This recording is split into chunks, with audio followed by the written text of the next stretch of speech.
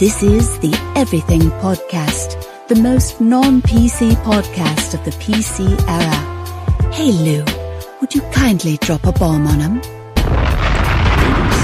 and gentlemen, welcome to episode 63 of the Everything Podcast. I am your host, Lou from the BX, aka Dominican Lou, Louis Balboa, the Loose Canada Podcasting, Louis Schmer, the Bo Lou, your favorite podcaster's favorite podcaster, and today you are tuned into episode 63 of the Everything Podcast, which is going to be an Endgame non-spoiler, spoiler review impressions. You guys know how much I hate saying review.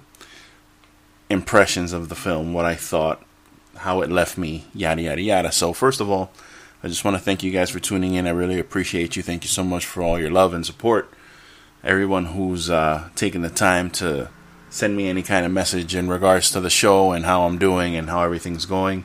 I really appreciate you, and I'll talk about all that stuff on later episodes. I got a couple episodes in the tuck, but for right now, I gotta tell you,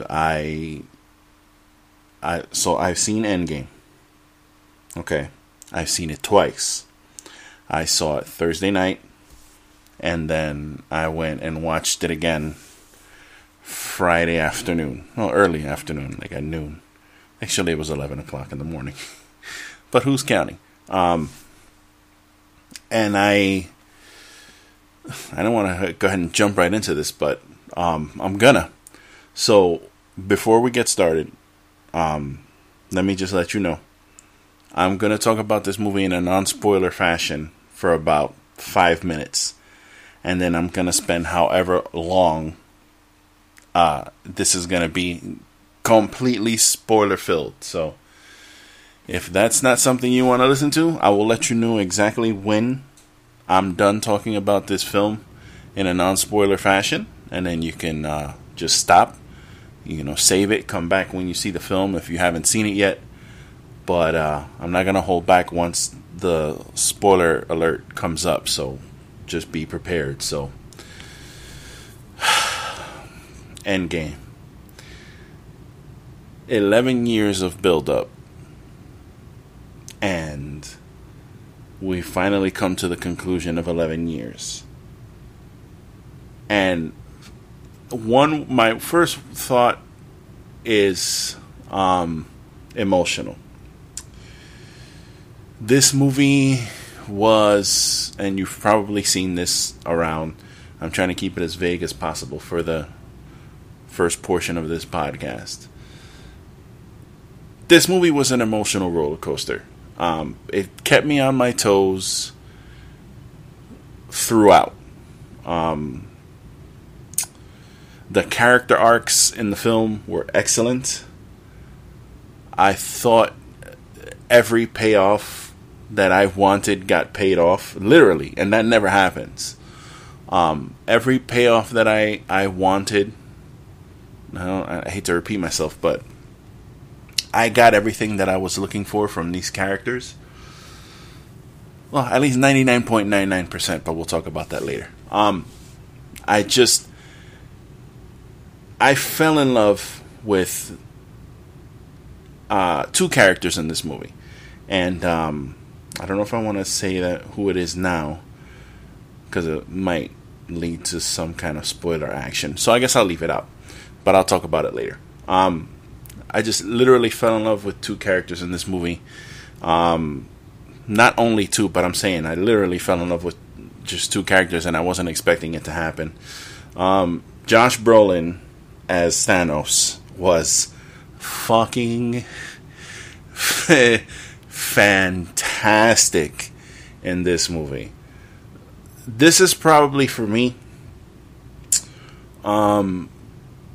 probably the most complete Marvel film we've gotten so far. As far as build-up and plot is concerned, this is probably the most front-to-back complete film experience that I feel like I could have gotten. Now, when you stop and you go back and you think about the first film, which was Iron Man, and you go back these 11 years, it's a little bittersweet for me because Although in Marvel I do trust, we're never going to get this again. In the form that we got it, I don't think we're ever going to get this again. Yeah, we're going into Phase 4. As soon as Spider-Man is finished, we're going to be starting Phase 4. I'm not sure exactly which film is going to start Phase 4, but we're never going to get this again. This whole cycle that we just went through, you know, going from film to film to film, and the slow burn and build up that we've had over 11 years, 22 films, I believe, if I'm not counting incorrectly. I don't think, not that I don't feel Marvel can pull it off, but just the way things are right now, as far as how comic book movies are being presented, and how it was when this started. I actually watched Iron Man last night, and I hadn't watched it in a while, and I was actually taken aback at how, I don't want to say violent, but at how dark it was. It's pretty dark. I mean, him being captured by the Ten Rings, them doing minor surgery on him, and him being Tony Stark, and just how many people died in that movie. How visceral the fighting was between him and Ironmonger, and him and the Ten Rings when he was attacking them in Golmira. The way those movies have progressed from then to now, I don't think going into, and this is just in my mind the way the culture is right now with the, you know, social justice and all these other things in the ether affecting films, as we've already seen some things happen with Captain Marvel, and I'm not saying Captain Marvel is a negative on you already know my feelings on that film. It's not my favorite, but you know, it's a good movie in a fleet of excellent movies. Okay, but you can see where just, and I don't mean so much Marvel and the movie itself, just the way the public has reacted to it. I think that's going to affect things going forward, like kind of forcing Disney Marvel to kind of like diversify for the need of diversifying, and it might affect just how things go.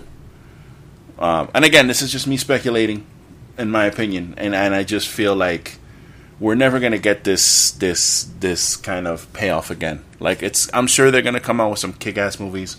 I'm gonna be the first in line. I'm gonna be the one getting the first showing Thursday night, sitting there with my shirt on, obviously. But I just don't know if we're gonna ever get. This was so perfect that I just don't know if we'll ever get it again. Like, when I say emotional, you know, people use that term, emotional roller coaster. I've seen it I haven't read reviews on this movie yet because I try to stay away. Even after me seeing the film, I still haven't really watched too many reviews. I watched one, and I read one, and I watched one. Shout out to Jason Richardson. It was a great review. Just when I say that phrase, emotional roller coaster, like, yeah, people are kind of misusing that, but I literally, that's how I felt. You gotta understand my mind state when it comes to these movies. I've been collecting comics since I could remember. My older brother started my interest in comics when he wouldn't let me into his stupid comic book club that he had. And I remember the first comic book that I got was, if I remember correctly, the first comic that I went and bought myself, I think, was Secret Wars #3. And I came home with that shit, and I tried to show it to my brother and his friend Johnny, because they had their stupid comic book club that they wouldn't let me in, and they were like, "Oh, but you don't have 1 and 2, and you have 3, and you don't even know what's going on." And that right there started my comic career. And then there was one day where my brother handed me the reins. I call it more of the burden. It was kind of like the blessing and a curse, where he handed me the stash, and I was now in charge of maintaining and keeping these comics. And I'm talking about 8 years old, is as far back as I can remember being involved with comic books.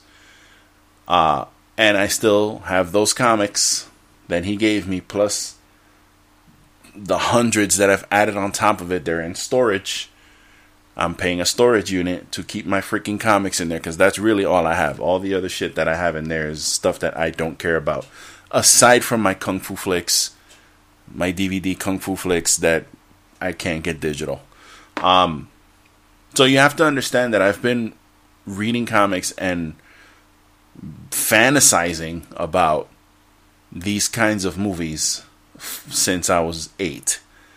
You're talking about 30 plus years at least of wanting to see this happen, and finally getting it, where the CGI is good enough to pull it off, and the actors are actually on board, where you don't have like an actor like Dolph Lundgren half-assing, going through the motions. And I'm not shitting on that movie, the Punisher movie, but because that was something from my childhood that has a special place in my heart. But you have to understand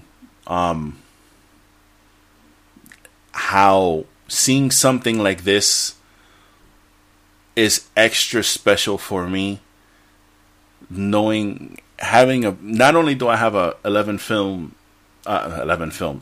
year build up from this film, I've got 30 plus years of build up where I have a relationship with these characters, that I've been reading comics for so long that some of these characters I know backwards and forwards. And to see them represented on screen in big budget, and having them all together, and hearing, I don't want to say anything else because I almost dropped a spoiler. Just getting them all on screen, and they've all been set up individually in their own films or group films or whatever, and it's just emotional roller coaster doesn't really encompass the feeling. But again, it's the only word I can really think of. And my first one word thought was emotional. This movie had me spinning like a top. So I don't think I can go any further non-spoilerish without slipping and saying something. So I should probably just stop here. I will say that this film, I can imagine if you haven't seen the other movies and you go into this one, it's going to be a little difficult for you to be on board. Plus, why would you do that? Why would you go see Endgame and not see at least Infinity War? I don't understand the people who are doing that, but there have to be people doing it, because this movie's already made $1 billion with a B. It's insane. So I'm gonna just go ahead and tell you, if you're a fan of this, go see the movie. If you're not a fan, go see the movie. Go see the movie. Just go see it. Please don't skip out on a theater experience. Okay, I saw this movie in real 3D, and then I got to watch it in 4K Sony Digital. When I saw it the second time, when I got out, I was like, okay, I'm good. I've seen it twice in the theaters. I don't need to pull a Force Awakens. For those who don't know, I saw The Force Awakens 5 times in the theaters. I said, I'm good. I don't need to go crazy. I'm done. And now I'm sitting here. Actually, yesterday I was kind of getting that itch, like, I should go see this again. I really should. And I might go see it again. I really think I'm I'm about 87% there. Like, the bar is loading. And I'm about to press Control I and speed this shit up. That's a reference. If you know that reference, you are listening to the right podcast. So yes, go see this film. Go see it. You will not be disappointed. At no point is there... some people are saying that the movie is slow starts off slowly. Those people like that irritate me, because Infinity War was like bam, bam, bam, bam, bam, bam, action scene after action scene after action scene, like it didn't let up. And this movie actually builds up. It shows you what happens to the world after the snapping. It gives you character development. It shows you where these characters are in their heads. And it's just, I don't want to say perfect, and I almost did, but this movie is, it's fucking phenomenal. So,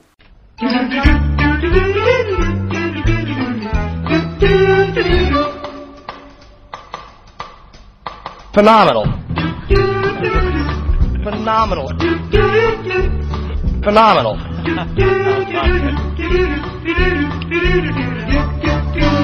So if you haven't seen this film yet, just go see it. I can't give it a high enough rating. We don't do ratings on this show. I can't stress enough how fantastic this film was. So, just go see it. You can't go wrong with it.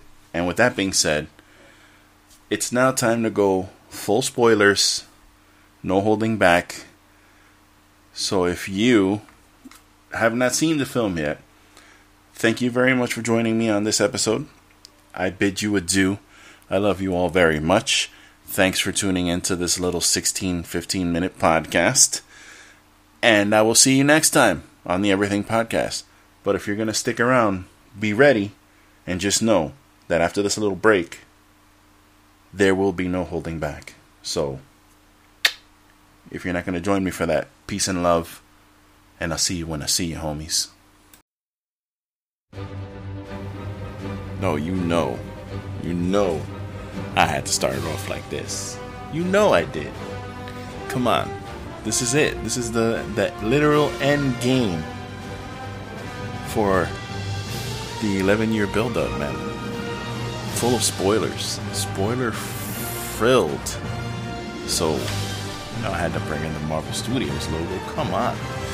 You know it had to happen. So, ladies and gentlemen, if you didn't already know, this is going to be a full spoiler impression review of Avengers Endgame. As you just heard, if you're still here and you're still here with me, I gave a pretty glowing review, non-spoiler version, earlier on this podcast, and I started it off with first thought, and my first thought was emotional. Okay, that was my first thought, non-spoiler. Now that we are in full spoiler territory, my first thought is Steven Rogers is worthy. God damn it. Steven Rogers is worthy. I knew he was always worthy. We knew he was always worthy. And now we have it in goddamn cinema. Full HD, crispy Steve Rogers wielding Mjolnir. And, oh, how glorious was that? So before we get into all that, now that I can speak freely, then I got that off my chest.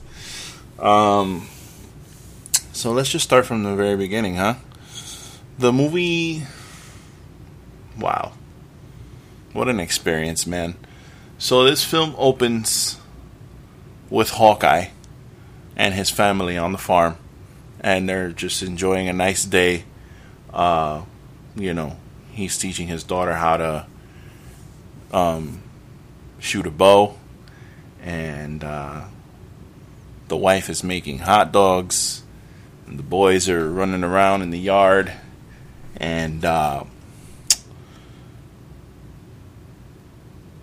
Hawkeye turns around for a second, or Clint, I should say, turns around for a second, and when he looks back, his daughter has been vanished.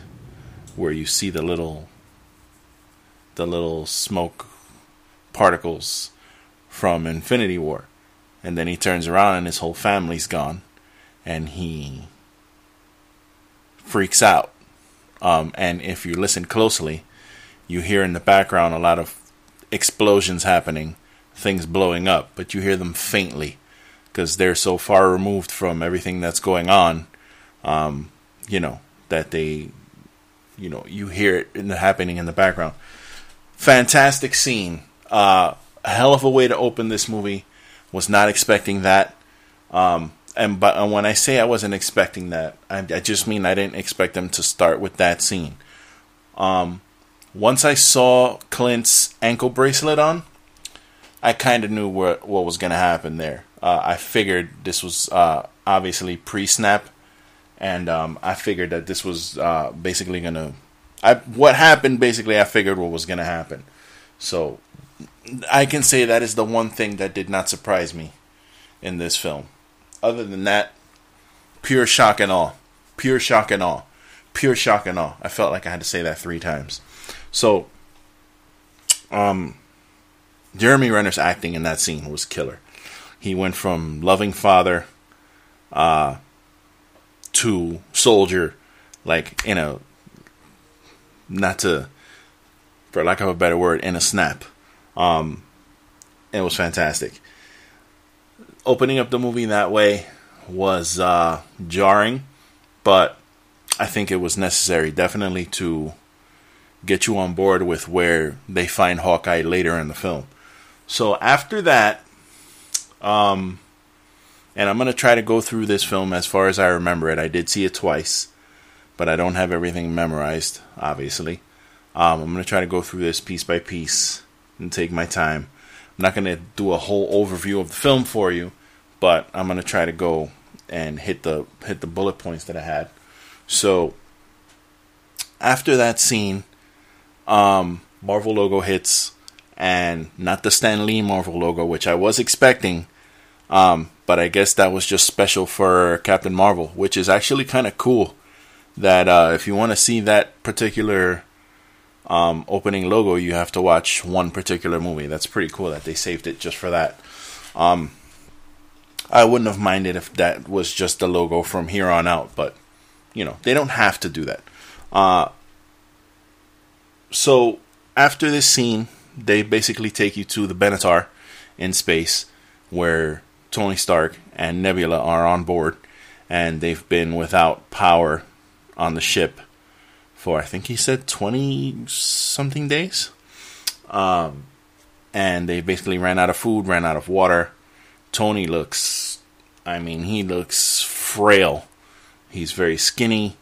He looks dehydrated, malnourished. Nebula obviously being basically 80% mechanical. She can survive in these conditions. And at one point, Tony goes to hand her the last of whatever it is they were eating, and she pushes it back to him like, no, you have it. And he ends up eating the last of the food. So this was pretty cool, because they had Tony at the beginning of the scene. Obviously, it was earlier in their... sorry, I didn't mean to do that. This, it showed them earlier in being broken down, and then it showed them a little later, where they're playing like finger football, and Nebula's playing with him, and it shows you just how their relationship built up over the time that they were stranded on the ship. I ended up falling in love with Nebula in this movie. I feel like she anchored this film. Every scene that she was in, I was basically mesmerized. I liked her before, but fuck if I didn't fall in love with her in this movie. That is a fucking... And I'm sorry for... I'm just going to be dropping a lot of F-bombs here. I'm going to be... Again, we don't hold our tongues on this show. We really don't. Fuck if I didn't fall in love with Nebula in this movie. She was great in this movie. So, Tony's basically about to die, it seems like. on the ship, because he basically leaves a message for Pepper, a final message. He's been leaving her like vlogs. Did I say that? He's been leaving her logs through the helmet, recording messages. Now, I don't know if it was implied that the helmet was sending these messages off, or if he was recording them. I think he might have just been recording them on the helmet, and then if they find the helmet, they would play them for her. I think that's what he said, because he said if you find these messages. So I think I just kind of answered my own question, but it wasn't really clear if he was sending them off through some kind of signal, hoping that she got them, or if it was just being saved. So he sends her one last message, and he just lays on the floor, and it seems like he's about to die. And Nebula goes and picks him up and puts him in the captain's chair, and kind of puts his head up to face out, to look out towards the horizon, because I guess she feels like she kind of to me it was kind of like a respect thing, like, yo, nah, you're not gonna die here on the floor like some kind of animal. You sit in your chair. You've done a lot, and I saw you on that fucking battle on Titan. You sit in this chair and you die like a fucking man. And you sit here, and if you're gonna die like that, you're gonna die in the captain's chair, which I thought was really cool.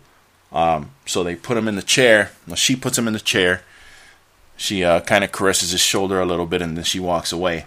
And then you kind of hear it kind of sounded like explosions, and then you kind of see a little light building on his face. And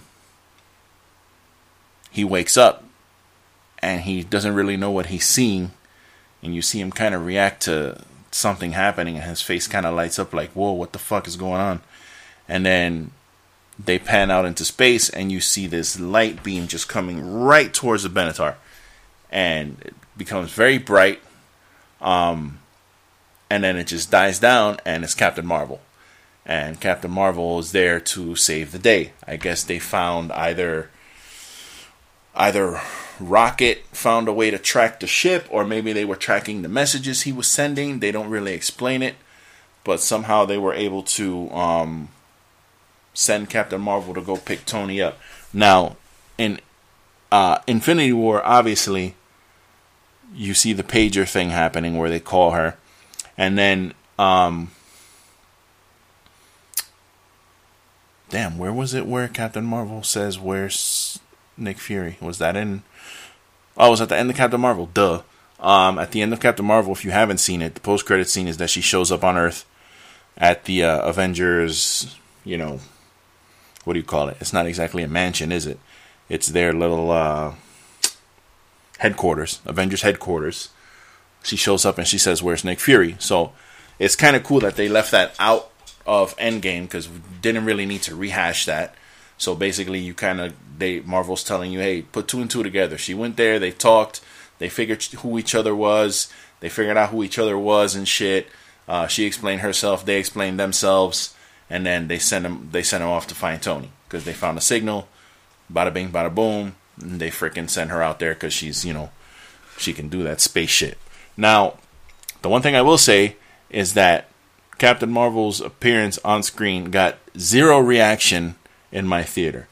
And that's not hyperbole. I went to see the movie twice, and 2 times, 0 reaction. Now, I've watched a YouTube video earlier today where it was like a reaction to scenes of the movie, and she got a big reaction in the video that I watched. So, I'm just saying. So she finds Tony, and I want to throw this in there because I know I'm being labeled as the Captain Marvel hater.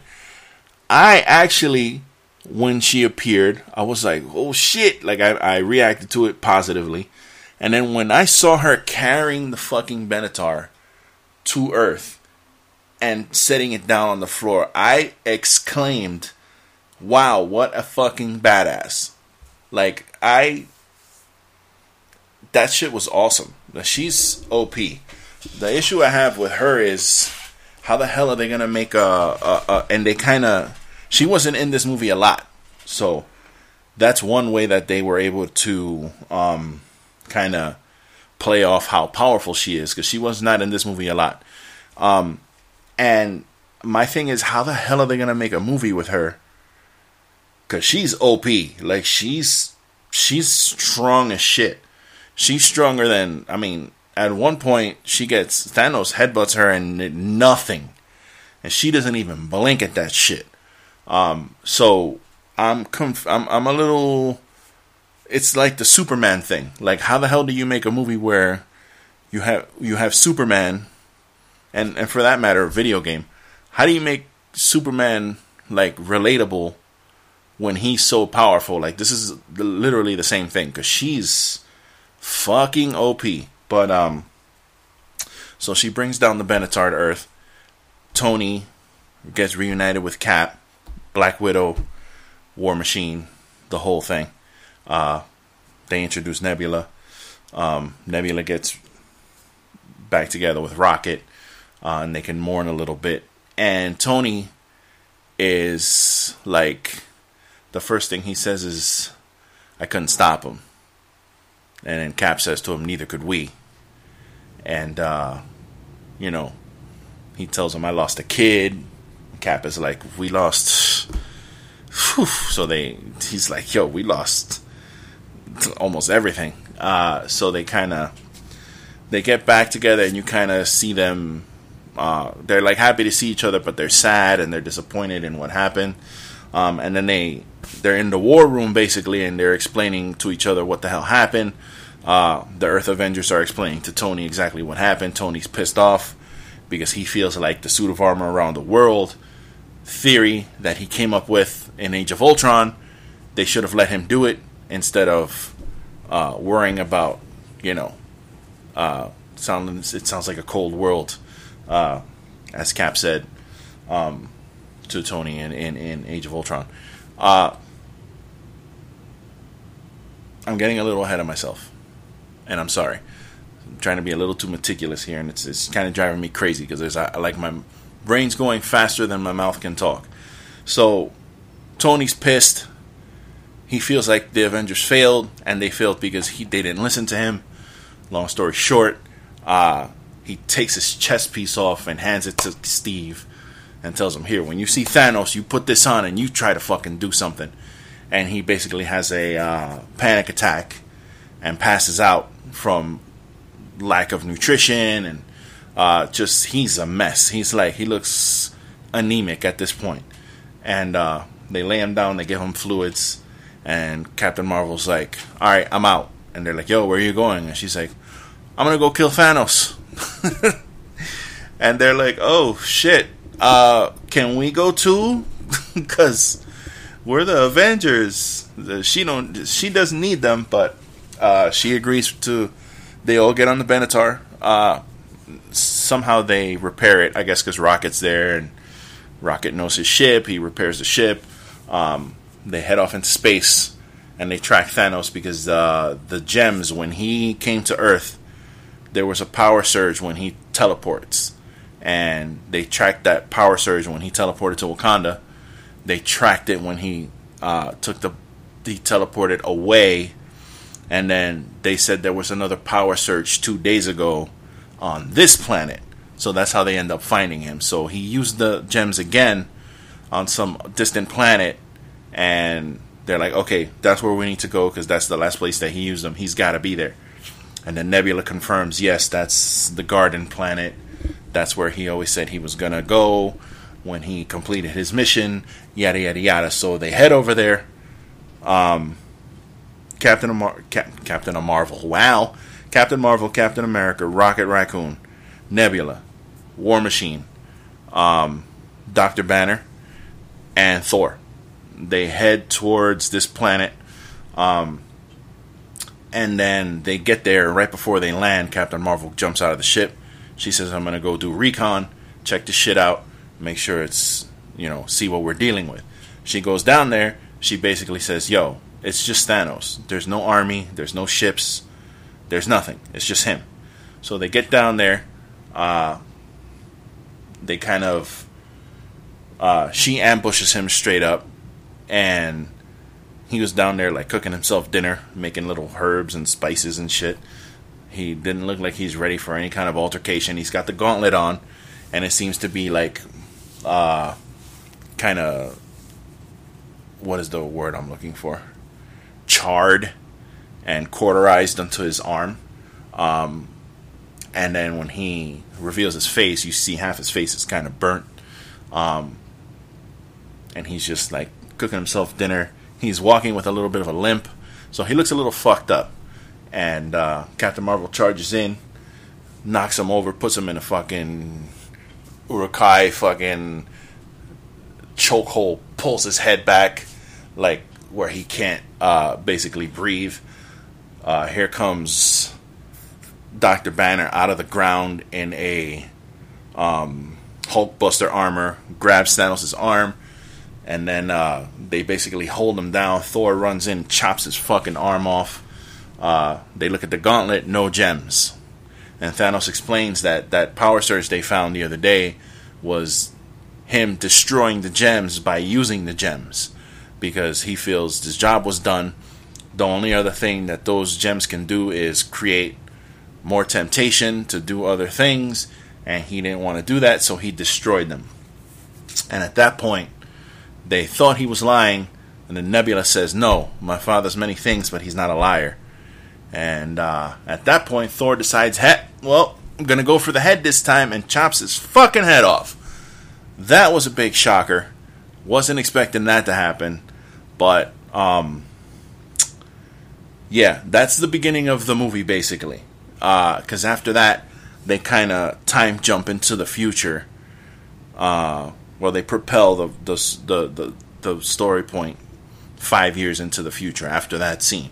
So, before I get into that, one of the things in the movie that kind of took me aback a little bit was how, and obviously they didn't show all of Earth reacting. They didn't show how the news and all that, were covering everything. But the way the remaining people were kind of reacting to the disappearance was, I don't think it was very, I don't think it was too realistic. Like, for me personally, having like a kind of having a background in religion, growing up the way I did, just hearing about Revelation and all this shit and how it's supposed to happen and yada yada yada, supposedly going by how I was taught when I grew up, God comes back, he takes all his disciples into heaven, so all these people disappear, just like that, like basically like the snap. People just vanish off of the earth, they go to heaven, and then for the next 7 years is war, and then God comes back and he purges the planet, and Earth becomes the new heaven. All the people who went up come down, and you live on the new Earth. That's supposedly the Bible revelation. And the reason I explain that is because this world that we live in is so consumed with fucking religion. And, I mean, going back into history, all the wars have basically been because of religion. So, my thing is, I feel like there would have been a lot more chaos on Earth had this actually happened, especially going into year 5, getting closer to that 7-year mark. The religious zealots would have been fucking losing their minds. There would have been all kinds of chaos, people doing all kind of wild shit, and you didn't really see any of that in this film. You saw kind of like just a bunch of people who were depressed. And everybody was just sad. Everybody's sad. The streets were kind of littered with trash, and there were cars just left everywhere. There were a bunch of boats on Ellis Island just emptied, because I guess a bunch of people from other continents just decided to come to America, because America is the shit. And it was a lot of desolation.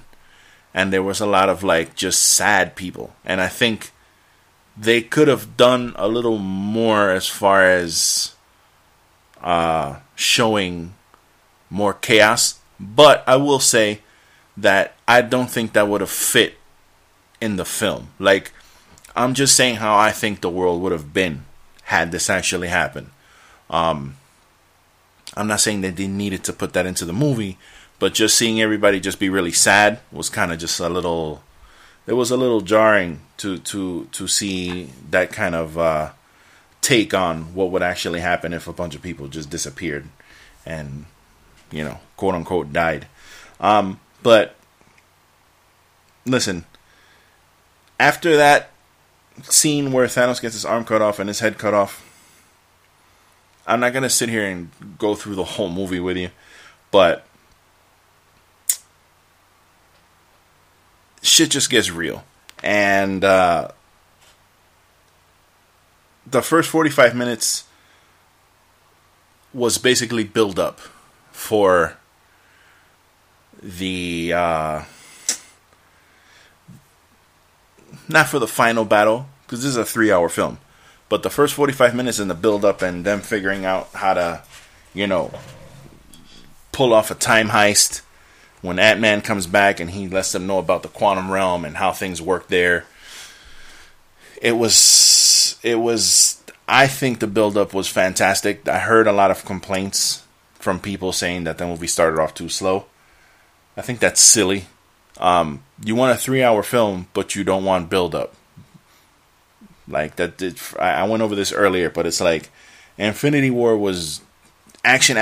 Right from jump, it was just straight up action scene, people fighting, and it was jumping around all over the place. And it did a fantastic job of keeping the pacing. I have no complaints about Infinity War. But this movie had very little action in the beginning of the movie. And it was just building up until it hit the crescendo when they started going through their time jumps. Because at one point in the film, they decide to go back in time through the quantum realm to get the gems from different points in the past, so they can make their own gauntlet and snap everyone back into existence. That's the basic plot of the movie, and that's their plan, is to go back in time. So they try to put the crew back together. They go to Tony. Tony wants nothing to do with it. This is 5 years later. He has a baby. The kid's about 4 years old, maybe 5. Her name is Morgan Stark, and he has a beautiful daughter. He's got a nice life with Pepper, and he's happy. He doesn't want to undo anything that happened. He wants the last 5 years to stay the way they were, and he's moved on. But the Avengers have not. Specifically, Black Widow, Captain America, definitely have not moved on. They feel like there's something more that needs to be done, and they don't know what it is. And then here comes Scott Lang coming back from the quantum realm, and he has this vague idea of a plan in using the quantum realm to kind of jump off into different time periods. So they need a big brain to help them kind of conceive how they would do that. So their first thought is to go to Tony. Tony wants nothing to do with the situation. So then they go to Professor Banner, who is now Professor Hulk, because he's figured out a way to, I think he said he was 16 months. He was using Gamma to kind of merge the man and the monster, and now he's basically Bruce Banner in the Hulk's body. Which when I first saw it was pretty cool. I'm like, all right, now we got Professor Hulk. He's gonna kick ass and he's gonna be smart. Pretty cool. I'm gonna go ahead and tell you guys that I didn't totally care for at the end of the movie. When I got to the end and I saw everything there was to see, I kind of didn't love Professor Hulk. I didn't hate it, but I didn't love it either, because I was expecting redemption for the Hulk. As far as what happened with Thanos, how he got his ass kicked, and how he was so afraid to come back out. They didn't bring that up at all. And there was no big I am Hulk, hear me roar moment. He was like a peace-loving, groovy, fucking taco-eating Hulk, which, again, if I'm going to nitpick one thing from this movie, I guess that's it. Because that's really all I can do. Because everything else was fantastic. But I wasn't too big of a fan of the Professor Hulk, how they they had that character set up. Actually, Professor Hulk is the one who brings everyone back, because they go back in time and they do get the gems. And Hulk is the one who ends up using the gems, because they wanted Thor to use the gems, but Thor is really screwed up. After 5 years, he's just been drinking and gaining weight, and he looks like fucking the dude from The Big Lebowski. So he's all mentally out of it, and they didn't want him putting the gauntlet on, so they had the Hulk do it, and it basically fried his arm almost off. But he snapped everyone back into reality, and once he did that, on the other side of things, Nebula from our time gets captured by Nebula in the past, because she ended up going with War Machine to Morag to get the power gem, and because she's so cybernetic, part of her signal merged with the signal of the Nebula in that time, and they found out about each other, like that they were there. So like, bad Nebula from the past was like, at first she didn't know what the hell was going on, but she knew something was up. So Thanos, who was a complete badass in this movie, kind of looked into her memories, and he learned everything. So he got a wristband that Tony Stark created. He figured out how to use the wristband to go back in time. The wristband has the actual suit. So what it seems like to me is that he gathered his army either from the future or the past. I'm not sure what he did. I'm assuming he went into the future and grabbed this army, because he had his whole crew, Proxima Midnight and Ebony Maw and all these people. Plus he had Chitauri, and he had Wave Riders from Infinity War. He grabbed this massive army and kind of went back when Nebula activated the time machine, quote unquote. His ship pops up, and it's just kind of hovering outside Avengers HQ while they snap everyone back into reality, and then that's where the big fight happens. So, I don't want to sit here and go into the whole thing, but I keep saying that, and I keep doing it anyway. But the positives in this film, there's so many, but the acting, again, Hawkeye at the beginning was fantastic. Chris Evans, standouts in this movie. Full Chris Hemsworth fucking killed it in this movie. He was emotionally all over the place in this film. Robert Downey Jr., Tony Stark, Nebula, fucking fell in love with her in this movie. Black Widow, Scarlett Johansson in this film broke my heart when she was just, at one point she's crying, and it really, her tears were tears of pain, and like, I fell in love with her, bro. Not that I didn't love her already, just looking into her eyes and that face, and she was crying, and she ends up fucking dying in this movie, sacrificing herself so they can get the Soul Stone. Straight up fell in love with her in this movie. Nebula as a character is probably one of my favorite characters now. She's great in this movie. She's a badass. She can fight. She shows emotion without being emotional. She plays her role fantastically. I feel like she was the anchor in this film, because she was in a little bit of everything. Like, she was involved in everything, and she was fantastic. I really can't say enough about Nebula. Thanos in this film, dude, he was cunning, methodical. He was like evil. He had, like in Infinity War, what I was saying earlier is that he wasn't, I didn't hate him in Infinity War, because he had a plan, and he had a belief that this was the right thing to do for the galaxy. Mind you, it's insane, but his belief was that this is what needs to get done, and I'm going to do it. and I know it's going to do it. It's my fate. It's my destiny. I'm going to get these gems. I'm going to cull the universe, and that's it. I'm going to retire once everything is perfectly balanced, and it's going to be good to go. In his head, he had a mission, and he felt like it was right. And it was hard to hate him because he was so methodical. In this movie, he was just the bad guy. Like, he was a bad guy, and you wanted him to get his ass kicked. The speech that he gives to Captain America right before the big fight happens, he tells Captain America, he goes, usually I don't take pleasure in culling these planets. And then he goes to him, but I have to tell you that what I'm about to do to this annoying little planet, I'm going to enjoy it.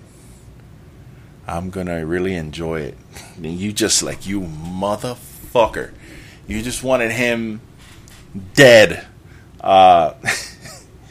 And that's a credit to Josh Brolin and his acting, bro. That Thanos in this movie was fantastic. Just from his fighting style. You know, he wasn't fully powered and OP with the Infinity Gems. He was just Thanos. And there's one point in the fight where Captain Marvel pops up, and he's got the gauntlet on, and she literally stops his fingers from snapping. So she's holding his fingers back, and he can't snap his fingers. And again, this goes to her being super OP and what I was talking about before with the headbutt. He had the He had the gauntlet on, and she's trying to either rip it off or break his fingers. I don't know what she was trying to do, but she was basically holding him back. And he headbutts her. Bro, she didn't even blink at that shit. She just was looking at him, and she got more pissed off when he did it. So he fucking gets the idea to rip off the power gem with his other hand and absorb the power gem into his arm, and then he knocks her the fuck out, basically. He punches her in the face, knocks her the fuck out. You don't see her for the rest of the movie until the end, where they're having the funeral for Mr. Tony Stark. Fucking phenomenal. Like, these are things that you can't imagine seeing in cinema. And it's like, these are comic come to life, man. It's literally a comic book come to life. That was one of my favorite moments. Obviously, Captain America lifting Mjolnir, if I'm saying that correctly. That's a highlight that it can't be understated how fucking cool it was to see him pick up Thor's hammer. So Thor basically is fighting with Stormbreaker and Mjolnir. He's got both. And him and Tony and Captain America go attack Thanos at the beginning of this battle, because they end up bombing Avengers HQ after the Hulk redoes the snapping. Ant-Man's looking out the window because he kind of feels like, oh shit, there's a lot of birds outside, and he kind of feels like it worked. And then Clint Barton's phone starts ringing, and his wife is calling him, so basically she's back, so people have come back. And then right as that happens, Thanos fucking carpet bombs Avengers HQ, destroys it, lays waste to that entire area. It's like blackened, and there's smoke in the sky. It almost looked like another planet. So then Cap, Thor, and Iron Man head out to go fight Thanos, because they basically crawled out of the wreckage of the building while everyone else is trying to get out. Ant-Man's busy trying to save Hulk and War Machine and Rocket, because they're like deep underground. Hulk is basically holding up the fucking building with one arm, because his other arm is basically like fucking burnt toast dead. And they go to approach Thanos, and the three of them are fighting him together. So before they get into the battle, Thor puts both his arms out.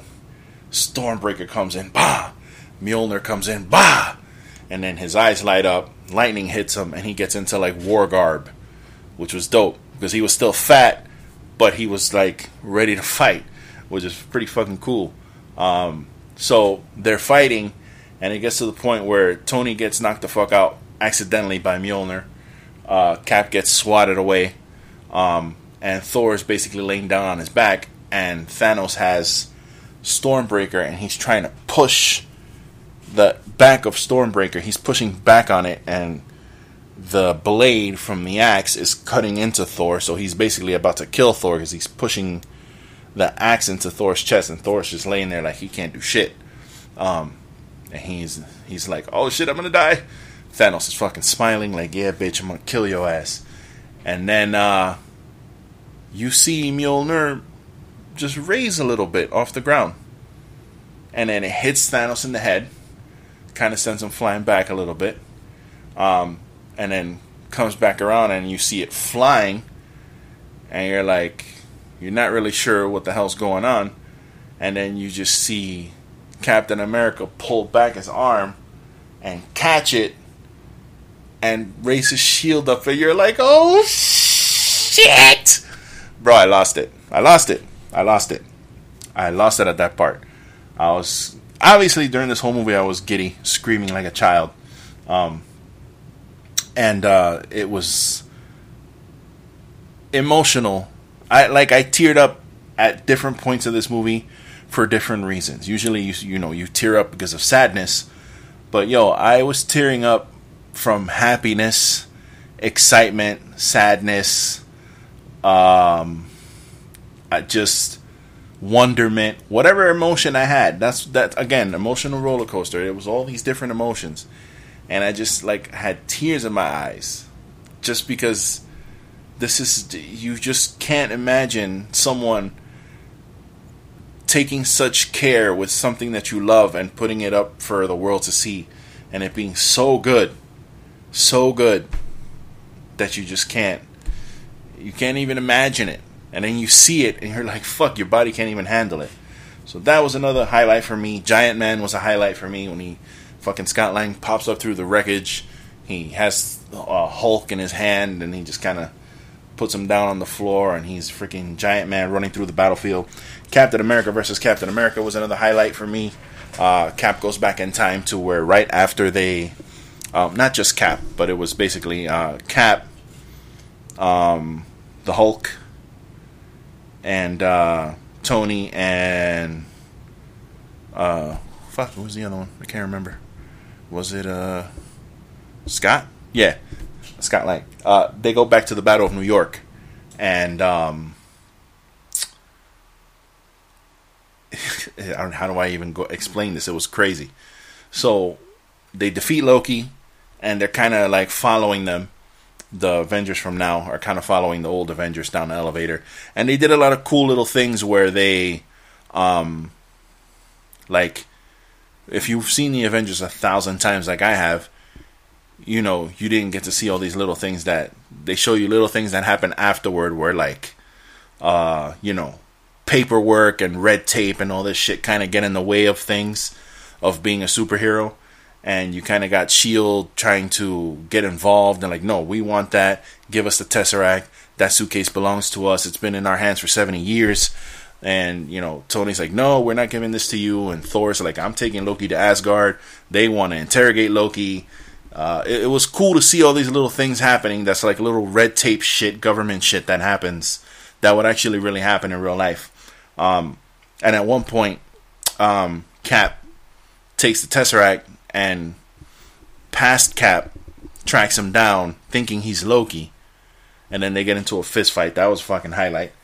Another highlight for me, very subtle, but when future Captain America gets on the elevator and takes the Tesseract suitcase by saying Hail Hydra, that was just fucking it was so subtle and it was unexpected. I got a big laugh out of that. That was one of my favorite moments. Those are probably my big highlights. The whole movie was a highlight for me, but those particular areas kind of were one of my bigger emotional moments for me. Tear jerkers in the movie. Obviously, I already went over this.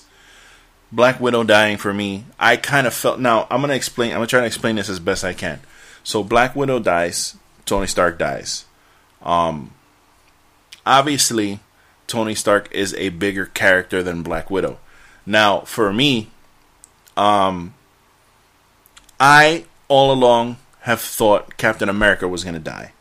I always thought Cap was going to die. He was going to sacrifice himself to save whoever. I didn't know exactly how, but I always thought that he was going to be the one to sacrifice himself. And I always thought in the back of my head, yo, Cap's going to die, bro. It's going to be so sad. Even when the Infinity War trailer came out last year, and at the end of it, Thanos is pushing, Cap is holding his hand back, and Thanos is pushing forward. I thought he was going to die in Infinity War. And I've always maintained that I thought he was going to be the one that gets killed. Black Widow dying, I had no idea that was going to happen. I didn't have an inkling of a thought that she was going to be killed. So when she actually died, bro, I actually, like I was like, my breath was gone. I was like, oh my God. And her arc throughout the movie was, it was fantastic, dude. I just really, shout outs to her and her acting, the writing in this movie, the way they, excuse me, the way they did that scene, because it was Hawkeye and Black Widow basically fighting each other to see who was going to sacrifice. And at the end, Hawkeye jumps off the cliff, but Black Widow has that rappel, she has like that hook that she can shoot out of her arm contraption where she can like swing and shit. So she uses that and she attaches it to Hawkeye's belt to where he can't take it off and put it on her. He's stuck. He basically is stuck with, he has to pull himself up, and he was not strong enough to lift her up and himself, so she basically pulls away and there's nothing he can do, and she sacrifices herself. That shit hit me like a fucking brick. So her death was more emotional for me than Tony, simply because when we got to the end of the film and Tony gets the gauntlet, he says, "I am Iron Man." He snaps his fingers. He ends up snapping away Thanos and his entire army into the ether, and doing that kills him. When I saw him laying there, and it was apparent to me that he was gonna die, I was like, oh, this makes perfect sense. And I realized, damn, yeah, this is, after 11 years, this makes perfect sense. Because in the Avengers, they have that argument where, him and Steve have that argument where Steve Rogers says, if it comes down to it, you'd never be the one to put your life on the line for anyone else. And this is not verbatim because I don't remember it exactly, but he says something to the extent of, when it comes down to it, you wouldn't be the one to step on the wire to save your fellow soldier. And he goes, well, I would just cut the wire. And then he goes, always and out, and then they almost fight or whatever. But this whole thing has been basically Tony's journey from selfishness to selflessness, and he sacrifices himself for his friends and his daughter and the world, and it made perfect sense. Like when it was happening, I couldn't even get emotional because it was like, this makes perfect fucking sense. I can't believe that I didn't think this nigga was gonna die. Like, how did I not know Iron Man was gonna be the one to die in this?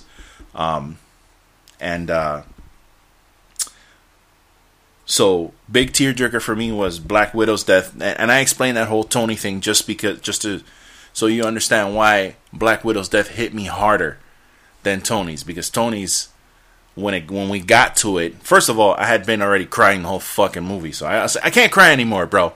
Come on. So by the time we got to Tony, it hit me like, damn, this makes perfect sense, dude. Of course he dies. So I kind of like accepted it already, looking back on everything. What did get me emotional was Tony interacting with his father in the past. That was, I don't think it was meant to be too emotional, but it definitely hit me in a way where it caught me a little off guard. Any negatives on this film? Again, I can't say negatives. The only thing I had that I didn't love was Professor Hulk, and just the fact that he didn't do any smashing. That's really the only problem I had with him, and the fact that he was like a hippie. I didn't care for that. But again, you're talking about nitpicking a little string out of a ball of yarn. Like this movie's fantastic, and in no way, shape, or form is my dislike for the Professor Hulk gonna affect me watching this movie. There's no fucking way. I'm gonna watch this movie 1,000 times, and I'm gonna love it every time. But just he didn't get any redemption from Infinity War. Bothered me a little bit, but at the end of the day, you know, the movie's fantastic, dude. Shuri didn't have any lines. She said not one thing in this whole movie. And they kind of went out of their way to give really the big characters something. Even Winter Soldier, who, I mean, at the end he got lines, and you can see in his face, I'll get into that in a little bit, but at the end he had lines. But even during the big fight, they kind of panned the camera over to him, and he's doing his thing, shooting people. So he got a little bit of something there. And Shuri kind of got that same treatment. They showed her with her power blaster is blasting away and shit. But she didn't have any lines, and I really like Shuri. So I was hoping she was a little bit more involved, like technology-wise, but she did get snapped away. So I guess they couldn't really, give her too much to do. Stan Lee's last cameo. I didn't love it. I mean, I didn't hate it.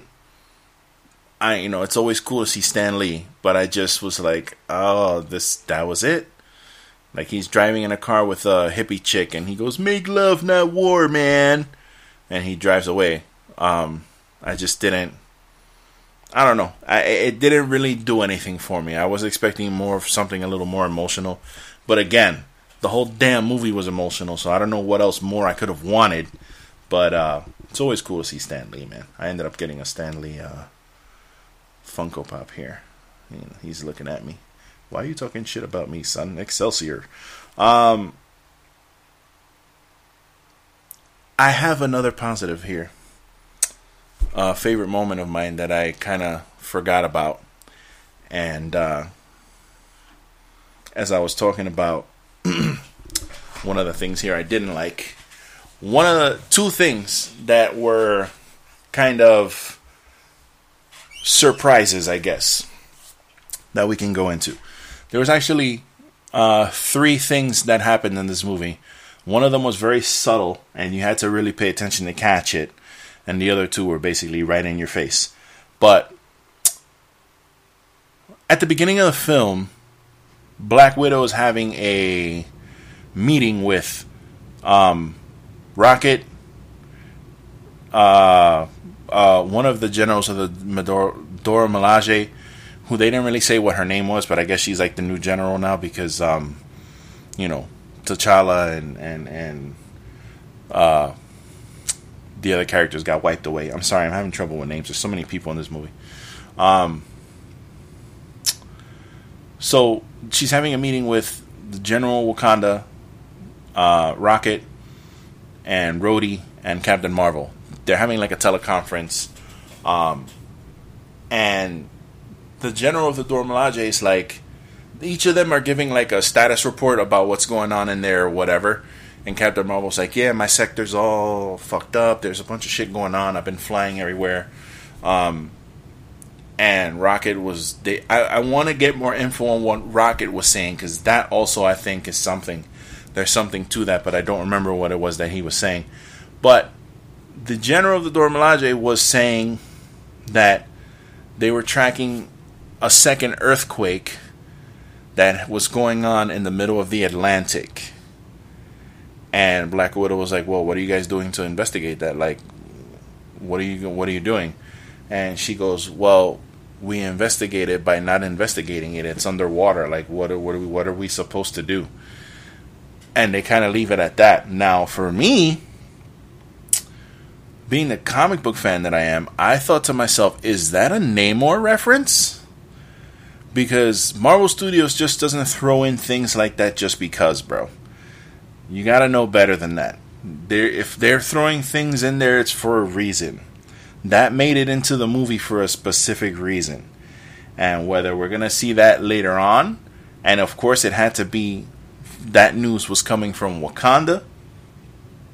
And there's a rumor that Black Panther 2 is gonna be called The Two Kings, and that Namor will be the protagonist or the antagonist in that movie.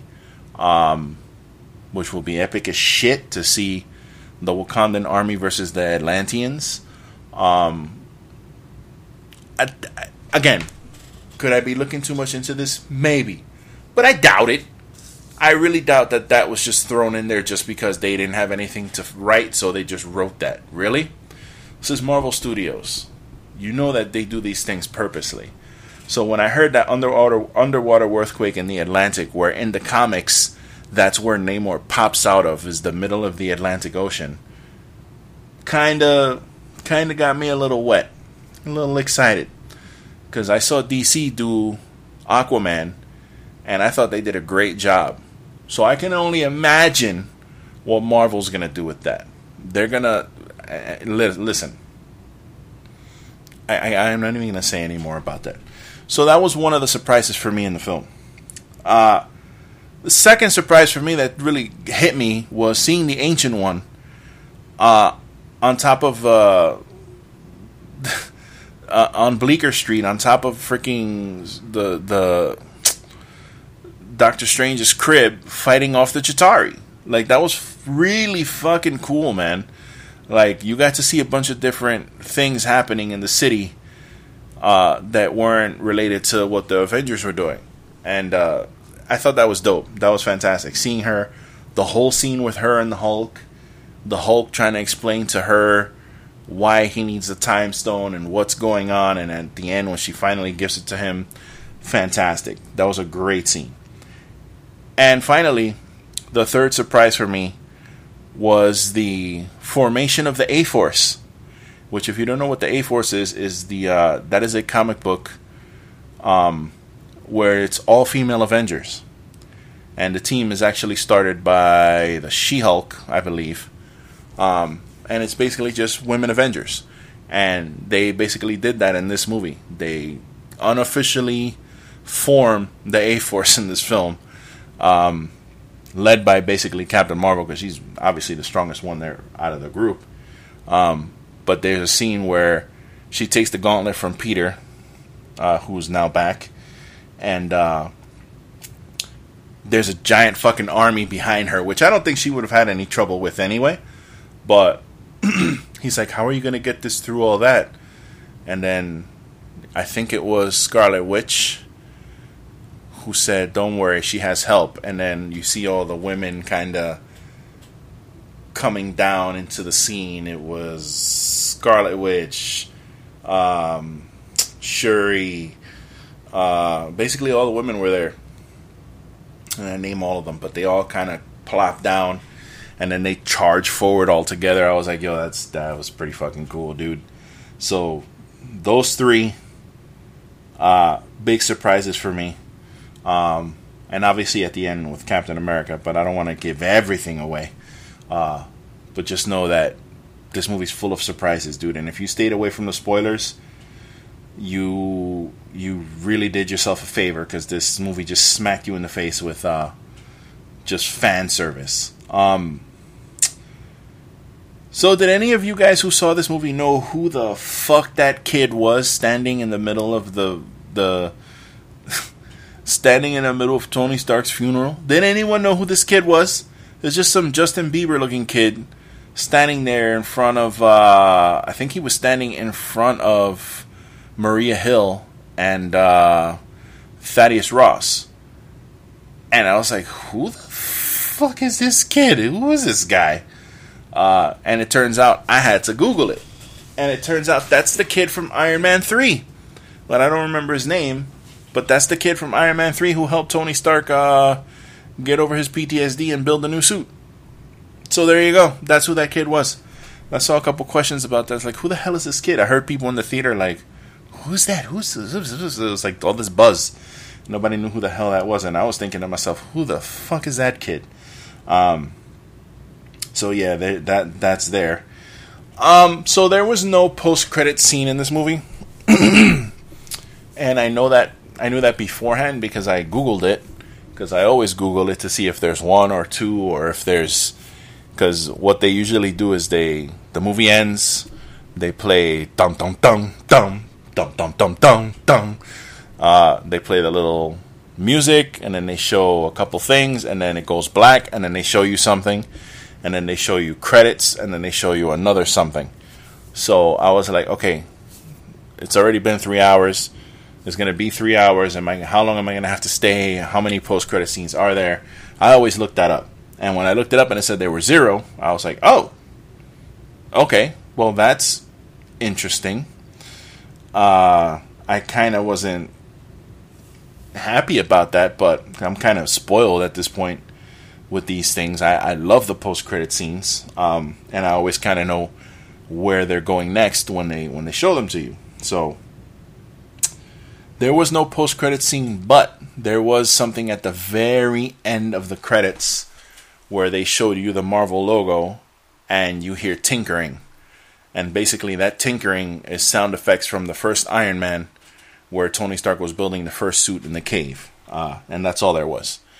And I wasn't sticking around for that. I stuck around for the beginning of the end credits where they showed photostatic images of the actors and with their signatures and them in costume and stuff. That shit was pretty cool.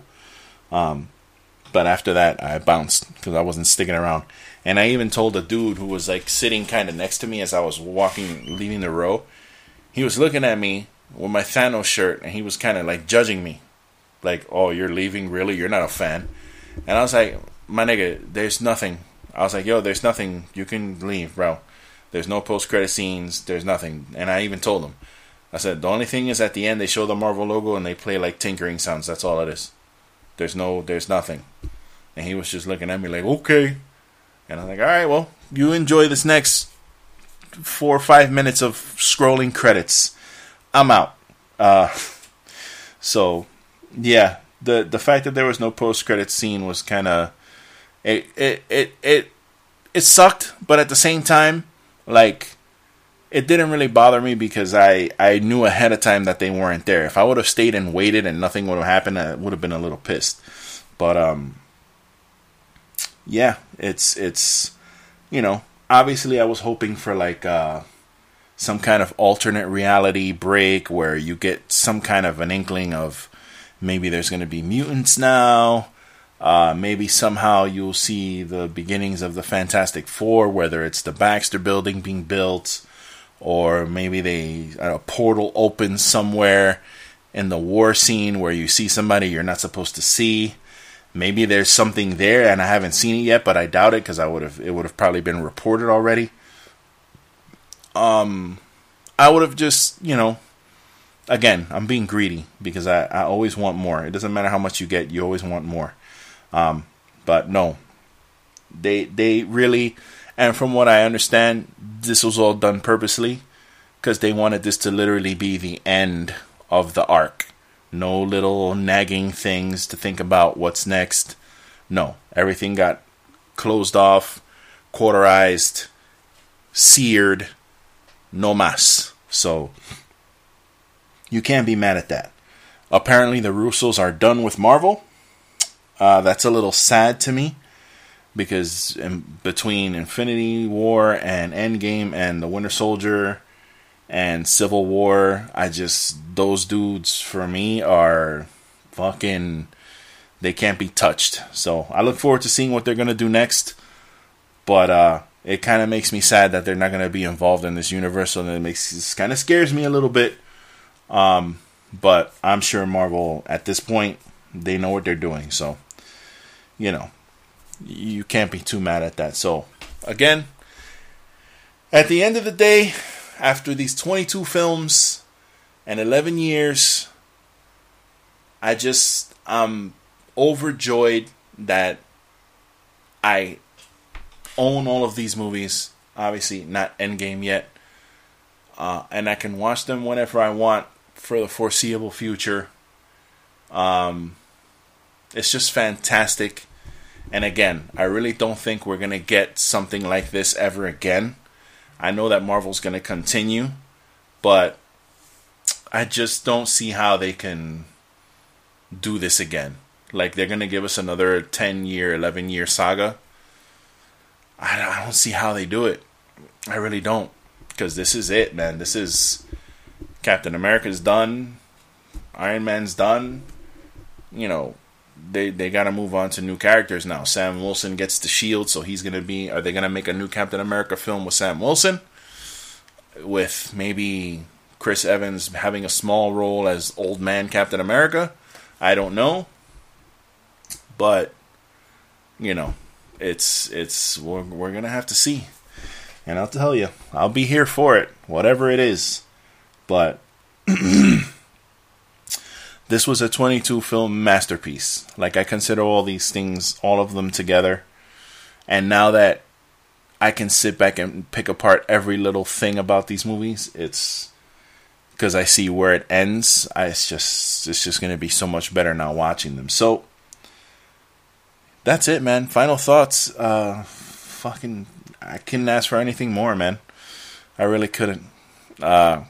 I could, but again, that's me being greedy, and I really shouldn't be that way, because this was everything I could have possibly wanted in a film.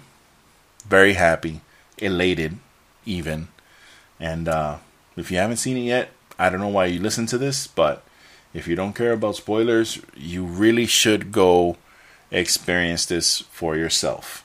Even if you've listened to all the spoilers in the world, there's nothing like seeing it with your own eyes and experiencing it, seeing it with and hearing it and just absorbing it. Take it in and enjoy it, man. We don't get a lot of these things. We could have been watching, Shazam or something. And not that Shazam was horrible, but that movie was so formulaic that it hurt my feelings. So when you see something like this, just makes that look like it's not even a film. Like, that's like straight to DVD type shit. So nothing against Zachary Levi or whatever, but it can't compare. So go see this movie. I don't know what you're still doing here. If you've been listening to podcasts and watching videos trying to decide if you should see this or not, dude, go see it. If I'm the one that convinced you to go see it, you're fucking up. You should have already saw it. And if you haven't yet, go. And with that being said, ladies and gentlemen, we've come to the end of this spoiler cast. I'd like to thank you for tuning in. I appreciate you. Thank you for allowing me to bloviate and get all this information out of my head. I love y'all. I really do. And I'll see you guys next time. So dream as if you'll live forever, live as if you'll die today. I'm Lou from the BX, and I'm one happy camper.